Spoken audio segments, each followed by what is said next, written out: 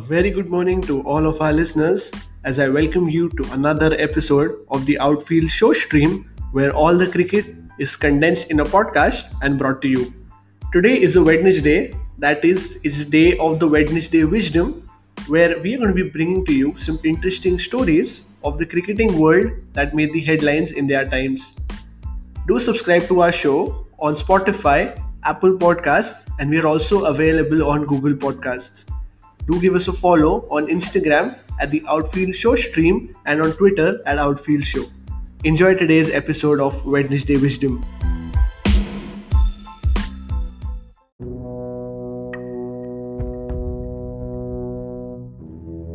Sport is all about blood, sweat, and tears, and the series which we are going to be talking about in today's episode is the closest to that phrase.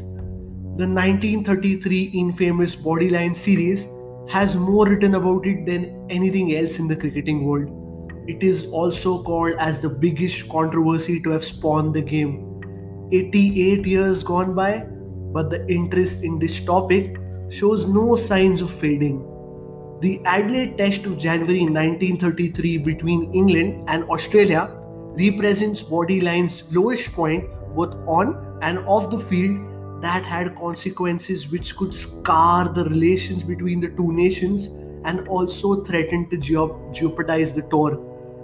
That was the magnitude of this Bodyline series.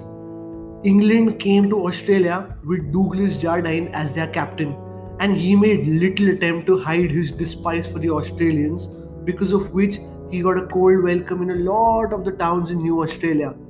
But it was not his arrogance, but it was the adoption of the leg theory by Jardine's camp that caused the heat to rise. Leg theory was bowling on the leg stump with pace over 140 kilometers an hour, getting the ball to bounce from short of a length aimed directly at the batsman's body, the batsman having nowhere to hide. And remember, there were no helmets at that point in time.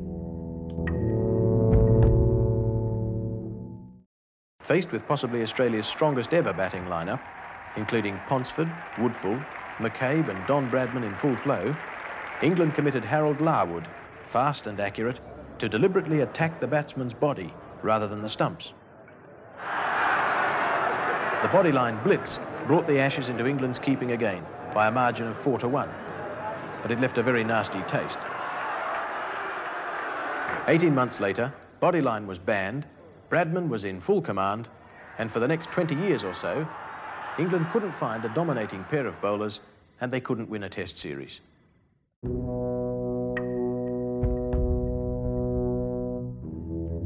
The third test was when all the drama began to unravel. Both teams were squared with a 1-1 scoreline after Australia won the second game at Melbourne.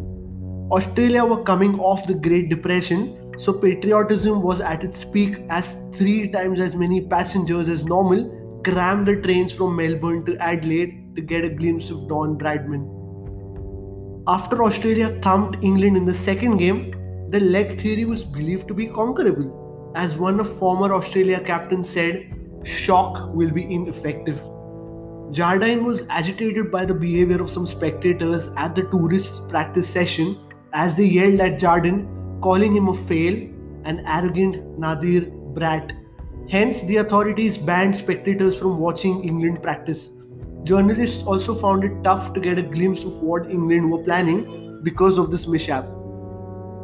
Australia had the upper hand in the third game as they reduced England to a 30 for 4 on day 1, but tourists recovered to a below par 236 for 7. But signs of distress and antagony started to show as Maurice Leyland accused Australian spinner Bert Ironmonger of smearing resin on the ball, which helps the ball to hold and turn, but promptly the spinner was checked for doubtful items but was cleared after showing his empty pockets. On the second day, a record 50,962 people crammed into the Adelaide Stadium, attracted by England struggling and the prospect of seeing Donald Bradman bat. England extended their score to 341 at a pedestrian pace, and just when Australia's reply started, that was the time when the actual outrage and the body line incident began. Harold Larwood and Gubby Allen opened the attack. In his first over, Larwood struck Bill Woodfull, the Australian captain, on the heart as he dropped his bat and fell on the ground, clutching his chest in extreme agonizing pain as Jardine murmured from behind the stumps, "Well bowled, Harold." The crowd booed loudly, and Bradman on the other end, unsettled. As Larwood prepared to bowl the first ball of his next over, Jardine stopped him at the top of his run-up and very deliberately and slowly switched the field for one to bodyline. A field where all the fielders were close to the bat on the leg side, some fielders in the deep as well, but only one or two fielders on the off side as they formed a ring indicating another raging delivery to be aimed at the body. The aggressive intent was clear and reaction from the crowd was close to furious. Jardine's behavior was later described by an Australian selector as the most unsportsmanlike act ever witnessed on an Australian cricket field. Larwood was booed throughout his overs as he kept aiming the body of Australians. Woodfull took another blow, his bat dropped, and now he gasped for air as the noise of the crowd became louder.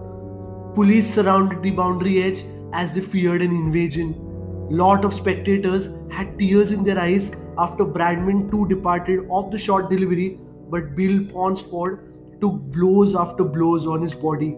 He painfully let the ball hit him as he figured if he did not play with the bat, he would not get out. Remember those times? Didn't have helmets, another reminder.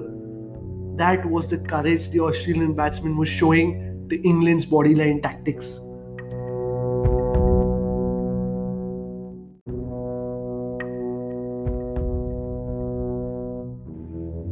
In the midst of brutal pace bowling, the Australian skipper Woodfull was out for 22 and he was not at all impressed as he had a fuming conversation with Plum Warner, the manager of the Marylebone Cricket Club, or popularly known as the MCC.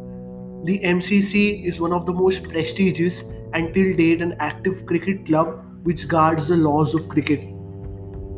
Woodfull said to Warner, "I don't want to see you, Mr. Warner. There are two sides out there. One is trying to play cricket and the other is clearly not. The game is too good to be spoiled, Mr. Warner. It's time some people got out of it." Australia's 13th man Barak, as he carried drinks, took a jab at Jardine. "Don't give him drinks, let the bastard die of thirst." This was the hatred the Australians were having for Jardine and the English tactics of bodyline. The day's close was near as an English fielder was said to have turned to George Haley, one of the umpires, and said, "George, if the crowd comes over the fence, leave me a stump." Haley said, "Not on your life, mister. I'll need all three myself." Cricket was coupled with fear. Australia closed the day at 109 for 4, the next day being rest day.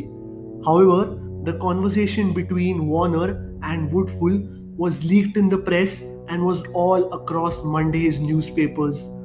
Woodfull blamed Fingleton, a cricketer plus journalist, but Fingleton pointed fingers at Bradman. There were armed guards even at night to protect the pitch as threats raged. But some said the leak was a good thing. It showed Australians everywhere, especially those who were restraining themselves, that even the greatly respected Woodfull was deeply upset by England's bowling tactics. He kept quiet, but now the word was out and it gave impetus to mass protest in Australia. The mood was ugly as now play resumed. Tears in eyes of some as Australia battled bodyline. No one could stop it as it was well within the rules of the game.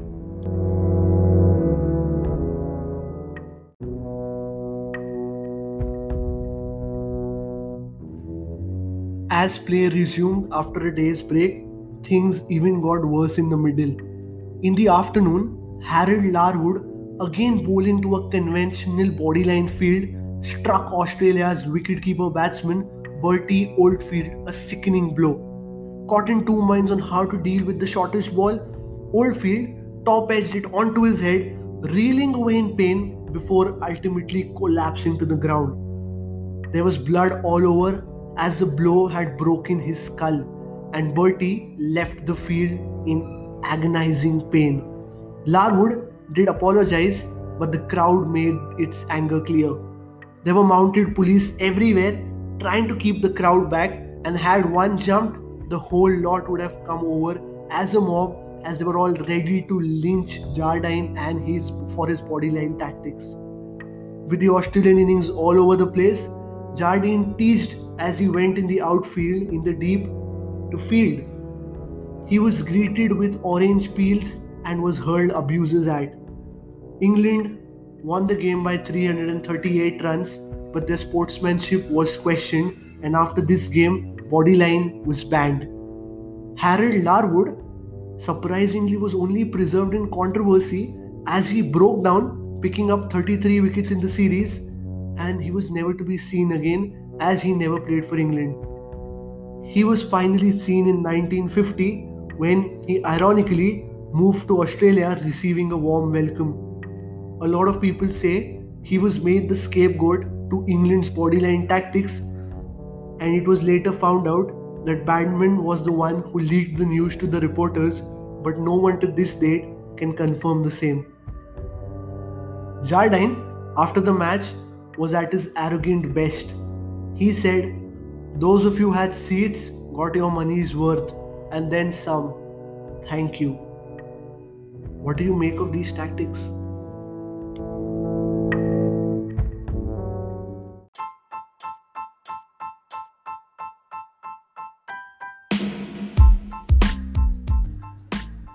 Thank you for tuning in to another episode of the Outfield Show Stream. Let us know your thoughts on the bodyline tactics used by England. Are you in the favor of these, or you have different thoughts? Let us know on our Twitter @Outfield Show, and see you tomorrow with an episode of Throwback Thursday. See ya.